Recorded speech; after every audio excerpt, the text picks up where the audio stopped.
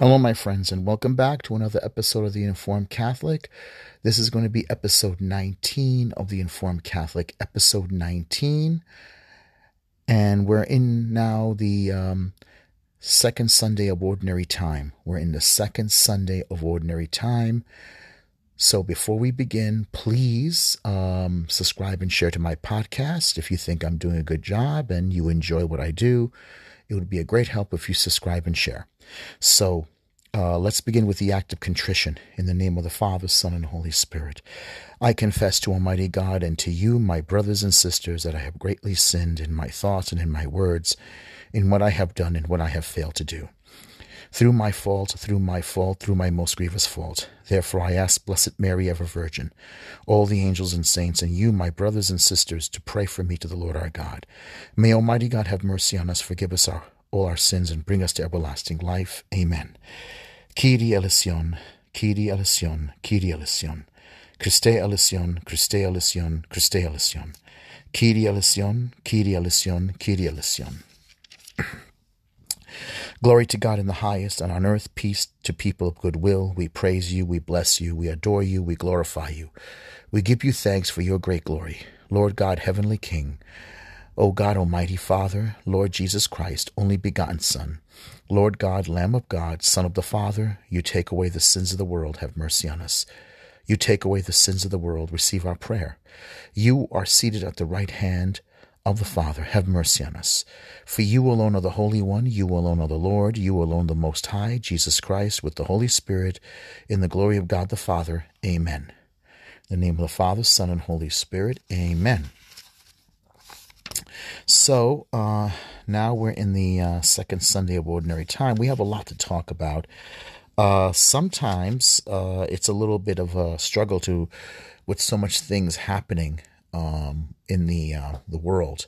Now that we're past the election period, and now we know for certain now who's going to be occupying the White House, and we know that Joe Biden is going to be in that White House for, I don't think he's going to make it for 2 years, but one thing's for certain, we are in a very dramatic period in our history.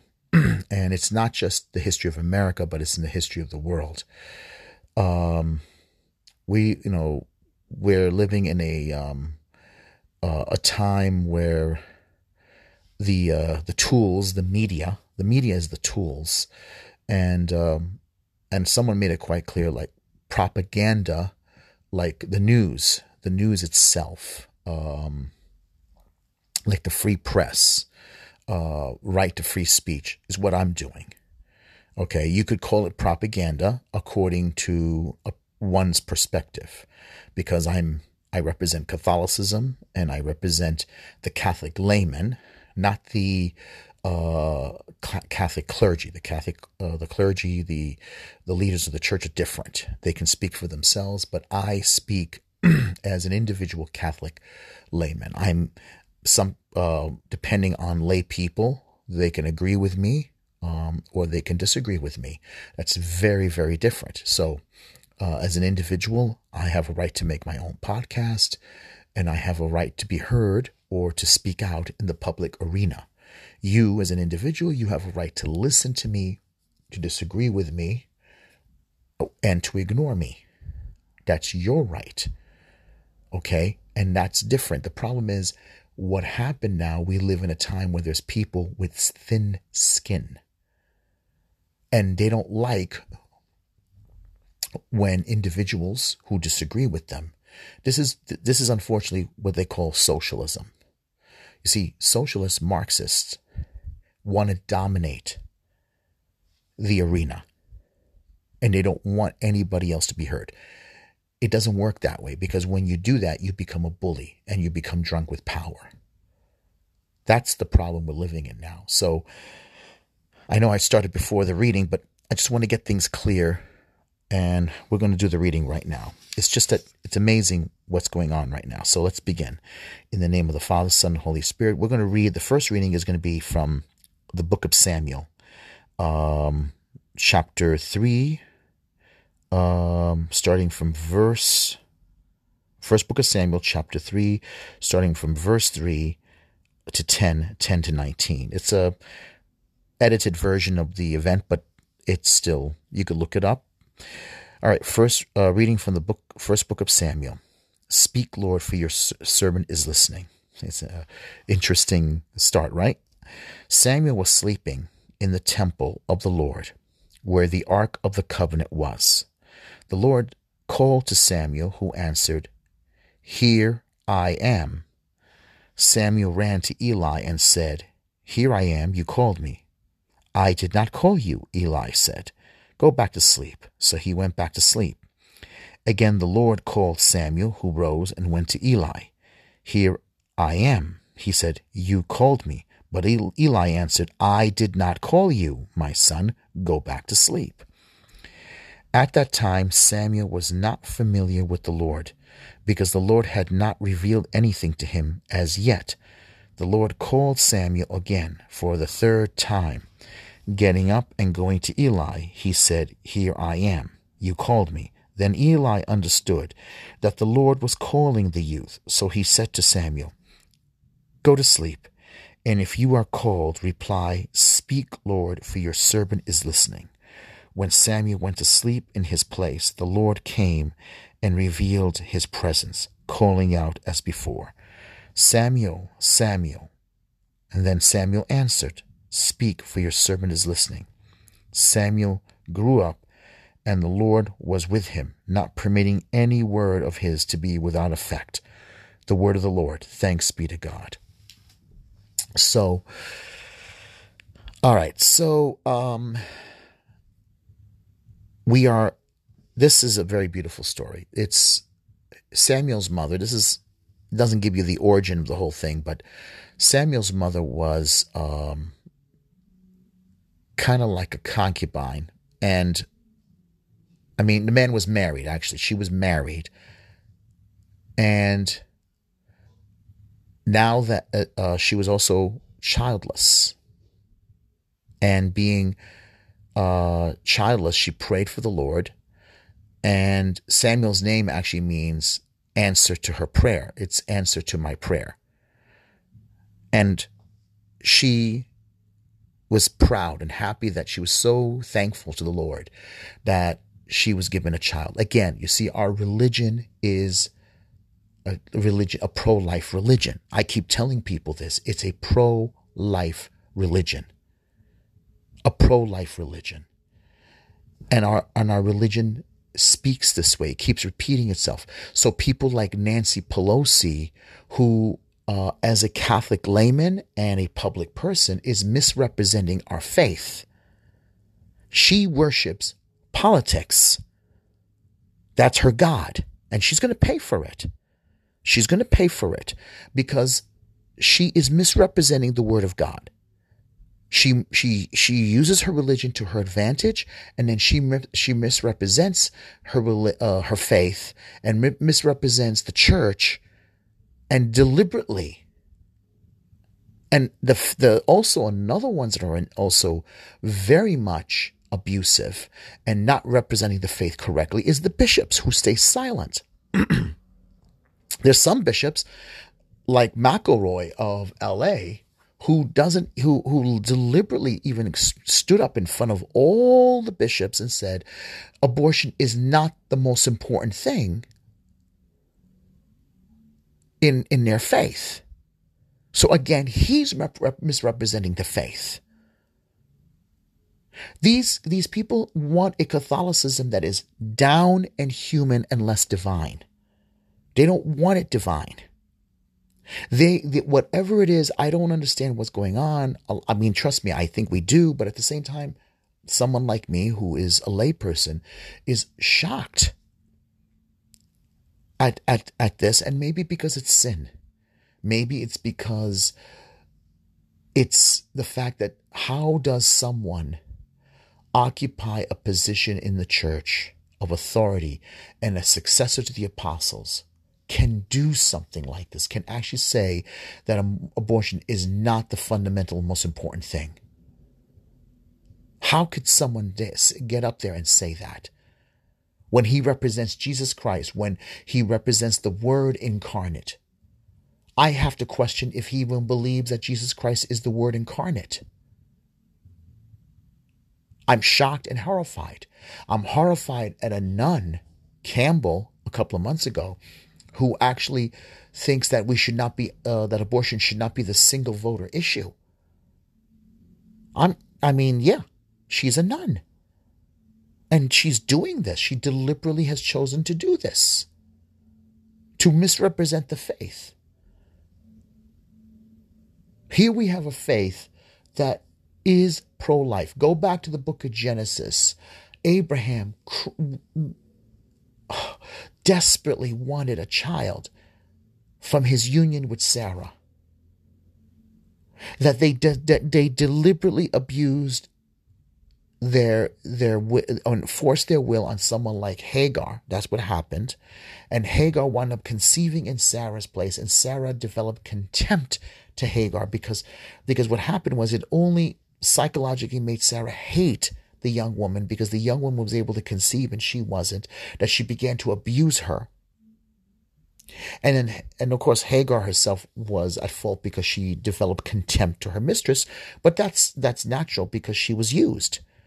And then ran out to try to run away, and then came back, and then of course it only developed more dysfunctionalness in that family. Eventually she conceived. Again, it's a religion, a pro-life religion. Our religion is a pro-life religion. You go to Egypt, when Pharaoh hated the Hebrews, that he wanted the firstborn to be cast into the Nile, killed.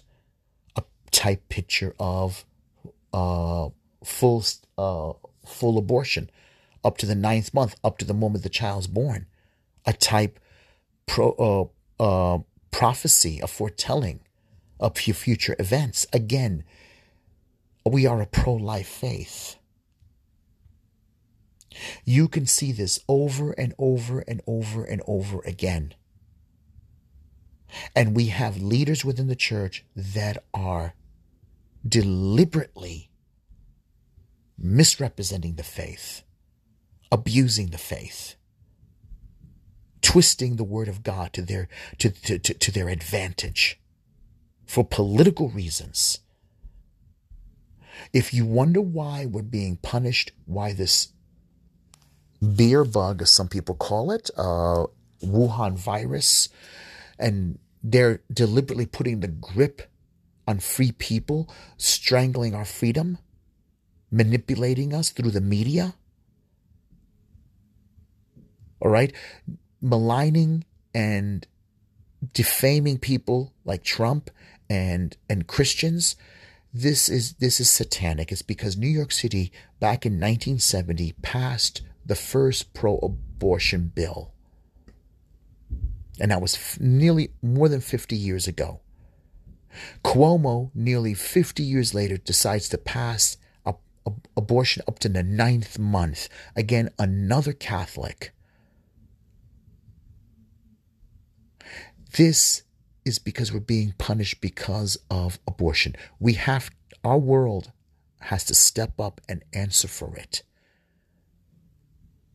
Okay, the Lord is coming, and he's going to make everyone give an account for this evil, this satanic thing where the child is sacrificed for political gain. It's human child sacrifice. Maybe there's no, state god like Caesar or the Baal of the Canaanites and the Phoenicians, but definitely it's sacrifice to political gain for power.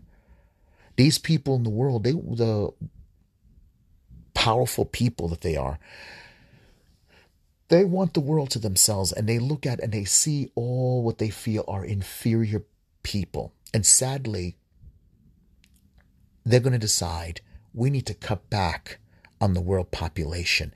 These brown-skinned people populate too quickly.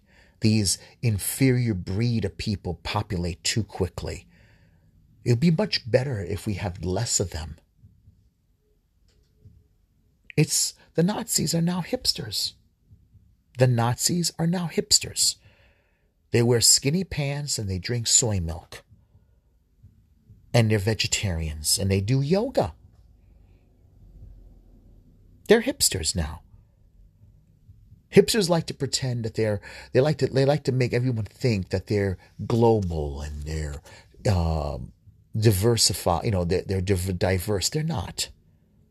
You don't necessarily have to be white to be a hipster, and you don't have to be white to be a Nazi. It's a different kind of breed out there. It's one that is sophisticated, technological. It's all about inclusion. They like to use inclusion. They use all these things because what they really are, they want to win your trust. And when you're not looking, they're going to attack you like a serpent. They're going to sting you when you least expect it. So don't believe them. Don't believe them.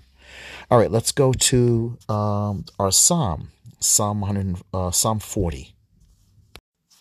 All right, so the Psalm is Psalm 40. I'm going to read the whole Psalm, and then we'll go back and we'll read it with the response. I have waited for the Lord, and he stooped toward me and heard my cry. He put a new song into my mouth, a hymn to our God. Sacrifice or offerings you wish not, but ear open to obedience you gave me. Holocaust or sin offering you sought not. Then I said, I behold, I come. In the written scroll it is prescribed for me to do your will. O my God is my delight, and your law is within my heart. I announce your justice in the vast assembly. I did not restrain my lips, as you, O Lord, know. Okay, so let's go back. The response is, here am I, O Lord. Here am I, Lord. I come to do your will. Here am I, Lord. I come to do your will. Psalm 40. I have waited for the Lord, and he stooped toward me and heard my cry. And he put a new song into my mouth, a hymn to our God. Here am I, Lord. I come to do your will. Sacrifice or offerings you wish not, but ears open to obedience you gave me. Holocaust or sin offering you sought not. Then said I, behold, I come. Here am I, Lord, I come to do your will. In the written scroll it is prescribed for me to do your will. O my God is my delight, and your law is within my heart. Here am I, Lord, I come to do your will. I announce your justice in the vast assembly. I did not restrain my lips, as you, O Lord, know. Here am I, Lord, I come to do your will. So you notice the pattern here. To hear God speaking to you and God coming to do your will. We hear Samuel's being called by God. Possibly he may have been maybe 12, maybe 15, we don't know. To hear the word of God and to respond. Here am I, Lord. Speak, Lord, for your servant is listening. I had waited for the Lord, and I stooped toward me, and I heard my cry. He stooped toward me and heard my cry. He put a new song in my mouth, a hymn to our God. Sacrifice offerings you wish not, but ears open to obedience you gave me. This verse here can be translated in the Greek Septuagint. You have prepared a body for me. Okay, and here I come to do your will. In the scroll is prescribed for me to do your will. Oh my God is my delight, and your law is within my heart. We have to live this way. We cannot allow. God will not be mocked. God will not be mocked. We have to remember this. Whatever is happening now, we as Catholics have to be also penitent. We have to realize we've been silent for too long. We've allowed a lot of things as Christians to be abused. And I think the problem is we have also allowed ourselves to be divided. And while we were divided, guess what? The devil was building up his political regime. Not just here in the United States, but around the world. Look at this. Argentina, the Pope's home country, has legalized abortion. And now we find out that our dear Pope, And then, of course, Benedict XVI. I don't know if Benedict XVI is aware of what's going on because he's an old fellow. But they possibly took tainted vaccine drugs for the coronavirus. If the drug is made from an aborted baby cell, is that right? Because if we take the drug, we're going to open the door for more abortion. It will be contradictory. Okay? You could take cells from an umbilical cord. An umbilical cord that's attached to a baby, you can take the cell. That's fine. But it doesn't kill the baby. But the point is, if the Pope did this, then what happens to our pro-life? What happens to our belief that murder of an aborted baby is murder? Because remember, we are a pro-life faith. Behold, you prepared a body for me. The Greek translation can say, I knew you before you were born. I formed you and gave you a name. What happened to that? The problem is I think there's some people that just can't see God. Like I said, I think a lot of Catholics, a lot of Christians, they see the world around them and they're overwhelmed and scandalized by evil, by the presence of evil, by misery, by suffering. Understandable. It can be overwhelming. And then a lot of times you think to yourself, well, maybe we're wrong about something. Maybe we're wrong about same-sex attractions. Maybe the Bible's an evolving book. Maybe the Word of God is an evolving word. You begin to compromise. Suddenly you begin to think like the world and you forget the Word of God. My ways are not your ways. Your ways are not my ways. As the heavens is high above the earth, so are my ways higher above yours. Then, you begin to compromise. You compromise a lot of the faith. You compromise a lot of the Word of God. You begin to submit the Word of God to the world. And then what happens? Suddenly you no longer see the forest from the trees. You no longer see things the way the faith is. Suddenly you begin to see the Word of God the way the world sees it. All right, let's go to the next second reading from 1 Corinthians, letter of St. Paul. Your bodies are members of Christ. A reading from the first letter to St. Paul to the Corinthians. The body is not for immorality, for the Lord, and the Lord is for... let me start again. The body is not for immorality, but for the Lord, and the Lord is for the body. God raised the Lord and will also raise us by his power. Do you not know that your bodies are members of Christ? But whoever is joined to the Lord becomes one spirit with him. Avoid immorality. Every other sin a person commits is outside the body, but the immoral person sins against his own body. Do you not know that your body is a temple of the Holy Spirit within you, whom you have from God, and that you are not your own? For you have been purchased at a price. Therefore glorify God in your body. Isn't that interesting? What the Holy Spirit put before us. Let's read it one more time. Your bodies are members of Christ. A reading from the first letter of St. Paul to the Corinthians. The body is not for immorality. The body is not for immorality. It is not for immoral practice, immoral use. It is not for entertainment. It is not for pastime. It is not for a freak show. Our human bodies are not made for a laugh, for a pastime. Okay, the body is not for immorality, but for the Lord, and the Lord is for the body. God created humanity, man, in his image. It belongs to him. It is his property, his trademark, not for the world. Okay? Okay, but for the Lord, and the Lord for the body. In other words, he owns it. He has a right to it. It is his before it belongs to us. And that means the state does not own the body. The governor does not own your body. The congresswoman does not own your body. The senator does not own your body. The president of the United States does not own your body. Corporations do not own the body. It belongs to God. Simple as that.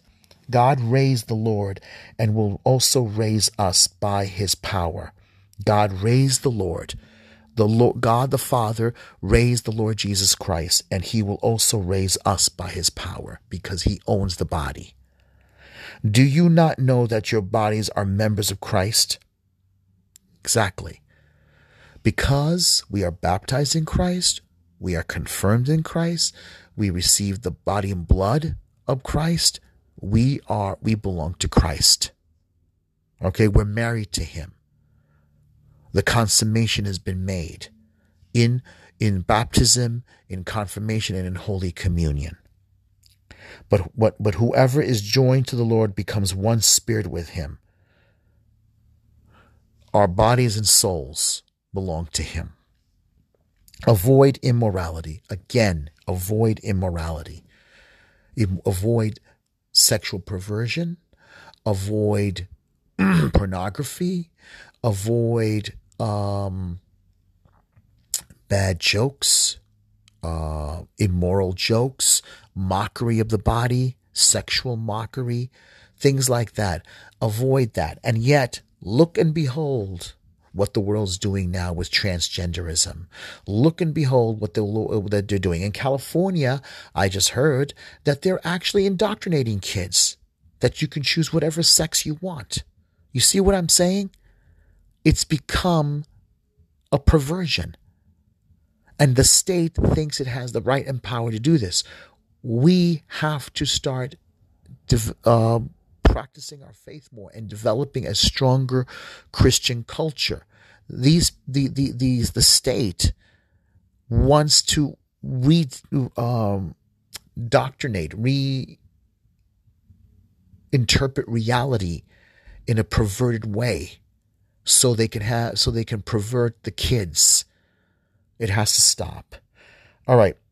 Every other sin a person commits is outside the body, but the immoral person sins against his own body. Isn't that amazing? Every other sin a person commits is outside the body. Lying, cheating, bribery. But then it goes on to say, but the immoral person sins against his own body. And this has a lot to do with sexuality. When a person is constantly steeped in immoral sexuality, when in sexual perversion, it becomes a sin against the body. And the sin against the body, it isn't just his own body, but it's the sin that when you sin against even, let's say, pornography or rape or prostitution or child sexual abuse against children, it's the sin against the body because it involves also you using your body and you using another person for gratification. So therefore, people who do this, it's still a sin against one's own body. It's immorality. Immorality, basically, you also sin against another person, but it's still immorality. And this is something that violates the incarnation. It's against the very being of the incarnation. Immorality is abuse. It's basically a violation against God. It's self-love and self-idolatry. And also the temple of the Holy Spirit. Remember, we are made for the dwelling of the Holy Spirit. Do you not know that your body is a temple of the Holy Spirit within you, whom you have from God, and that you are not your own? So therefore, God owns us. For you have been purchased at a price. Therefore, glorify God in your body. All right, I think that makes it quite clear, right? All right, let's go to the next one, the gospel. All right, so now the Alleluia antiphon. Alleluia, alleluia. We have found the Messiah, Jesus Christ, who brings us truth and glory. Alleluia, alleluia. All right, Gospel of John, chapter 1, verse 35 to 42. They saw where he was staying, and they stayed with him. A reading from the Holy Gospel according to St. John. John was standing with two of his disciples, and as he watched Jesus walk by, he said, "Behold, the Lamb of God." The two disciples heard what he said and followed Jesus. Jesus turned and saw them following him, and he said to them, "What are you seeking for? What are you looking for?" They said to him, "Rabbi," which translate means teacher, "where are you staying?" He said to them, "Come and you will see." So they went and saw where Jesus was staying, and they stayed with him that day. It was about 4 p.m. Andrew, the brother of Simon Peter, was one of the two who heard John and followed Jesus. He first found his own brother Simon and told him, "We have found the Messiah," which is translated Christ. Then he brought him to Jesus. Jesus looked at him and said, "You are Simon, the son of John. You will be called Cephas," which is translated Peter. Okay, so let's go back. John was standing with two of his disciples, and he watched Jesus walk by and said, "Behold, the Lamb of God." Behold, the Lamb of God. That's an interesting title, right? We use that. We hear it at Mass when the priest holds up the broken host and said, "Behold, the Lamb of God. Behold him who takes away the sins of the world." Jesus, who came to take away our pain. Lamb, not the Lion of God, the Lamb. A lamb is a very defenseless animal, a very weak and defenseless animal, very gentle, but beautiful, but at the same time gentle. Not exactly a very heroic, very hero-like image, but it is something that the Jews gave to the Messiah as the image of the Lamb, the sacrificial one who would sacrifice himself, offer himself on the altar. Then two of his disciples heard what he said, and they followed Jesus. I'm sure there was probably more exchange, like as though there is your new rabbi, there is your new teacher, and they followed Jesus. Now, interesting that when he asked them what are you looking for, they said to him, "Rabbi," which translates means teacher, "where are you staying?" And he said to them, "Come and see," and you will come and see. And they went and saw where he was staying, and they stayed with him that day. It was about 4 p.m. 4 p.m. Andrew, I hope I read that part. Sometimes I often wonder if I skip over lines, but Andrew, the brother of Simon Peter, was one of the two who heard John and followed Jesus. He went and found his brother Simon Peter and told him, "We have found the Messiah," which is translated the Christ. Then he brought him to Jesus. Jesus looked at him and said, "You are Simon, son of John. You will be called Cephas," or Caiaphas. In other words, it's really the same name, which is translated Peter. So 4 p.m. It's very interesting. First, two disciples, they went ahead and they found where he was staying, and that encounter with him changed them. It convinced them that he is who he's supposed to be. And then it was 4 p.m. The 4 p.m. has a very important significance to the church. I guess it's the first time that the fact that they encountered him, it meant a lot to them. Maybe it has also a lot to do with the Jewish hour of prayer and devotion. But then they go and tell somebody. Andrew has to go and tell his brother Simon Peter, "We found the Christ." That's how important it was. And then he brings Simon Peter to Jesus. And then the encounter is so unbelievably significant. It shows you right away that the name change didn't happen just the day at Caesarea Philippi. There's a lot encountering. John's gospel shows us the backstory, that, that there's so much more, that the encounter wasn't a playbook, that there was a lot of layers in the encounter, a lot of events. When you tell someone a story about somebody, you usually give them a very plain, simple story, but you don't give them all the details. There's a lot of other details that you remember in the event, and you can't fill them all in. Someone always tells me that, when, even when you talk to somebody, you usually give them a plain, simple facts. And then other times when you tell them about that same event, there's usually something else in between those facts, which are smaller facts, small details. And that's it. And that's the way it is with a lot of people when we encounter somebody.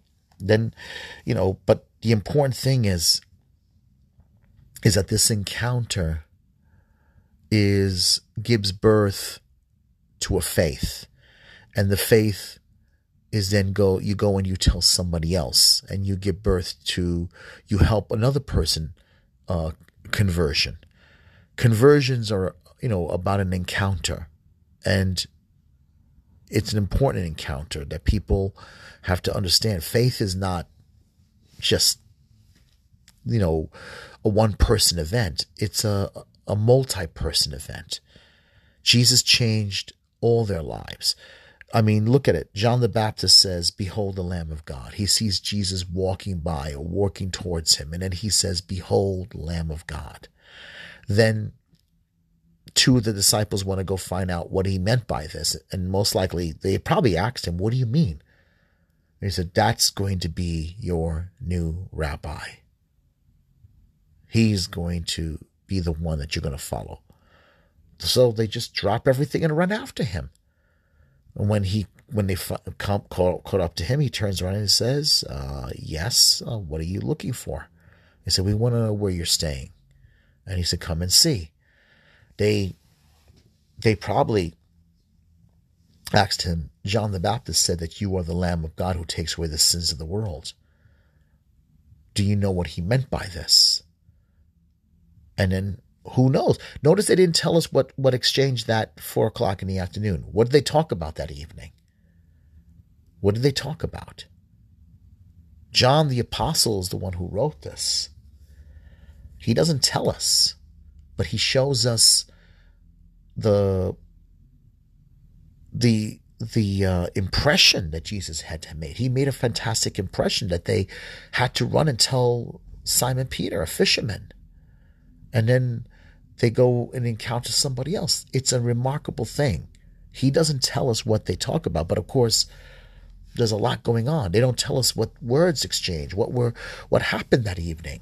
What happened? How long did they stay with him? Did they stay up talking all night? But it obviously left an unbelievable, remarkable impression. That encounter gave birth to other people's encounter, and it gave birth to a whole new faith. They could not hide it. I mean, they had to change it. They couldn't keep it to themselves. They had to keep giving, keep sharing with other people. And that's what faith in Christ does. It's not just a book. It's a person and a person and a person. It keeps growing. It's an encounter with another encounter with another encounter that goes back to the greatest encounter. Them meeting Jesus and the testimony of John the Baptist. It's all part of that. It's all part of this, part of an important event. All right, I'm going to end it here, and then we're gonna say the Nicene Creed. I believe in one God, the Father Almighty, maker of heaven and earth, of all things visible and invisible. I believe in one Lord Jesus Christ, the only begotten Son of God, born of the Father before all ages, God from God, light from light, true God from true God, begotten, not made, consubstantial with the Father. Through him all things were made. For us men and for our salvation he came down from heaven, and by the Holy Spirit was incarnate of the Virgin Mary and became man. For our sake he was crucified under Pontius Pilate. He suffered death and was buried. He rose again on the third day in accordance with the Scriptures. He ascended into heaven and is seated at the right hand of the Father. He will come again in glory to judge the living and the dead, and his kingdom will have no end. I believe in in the Holy Spirit, the Lord, the giver of life, who proceeds from the Father and the Son, who with the Father and the Son is adored and glorified. He has spoken through the prophets. I believe in one holy, Catholic, and Apostolic Church. I confess one baptism for the forgiveness of sins. I look forward to the resurrection of the dead and life of the world to come. Amen. Our Father, who art in heaven, hallowed be thy name. Thy kingdom come, thy will be done on earth as it is in heaven. Give us this day our daily bread, and forgive us our trespasses, as we forgive those who trespass against us. Lead us not into temptation, but deliver us from evil. For thine is the kingdom, the power, and the glory, now and forever. Amen. Pater noster qui es in celis, sanctificetur nomen tuum, adveniat regnum tuum, fiat voluntas tua, secur in cielo et in terra, panem nostrum quotidianum da nobis hodie, et dimiti nobis diepta nostra, secur et nos dimitimus dieploribus nostris, et nos indugas in tentationem, sed libera nos a malo. Amen. In the name of the Father, Son, and Holy Spirit. All right, we'll be back together again soon. God bless and enjoy the rest of your Sunday. And please say a prayer for me. All right, I'm dealing with a very difficult neighbor upstairs that's not considerate, unfortunately. All right, God bless and stay in peace.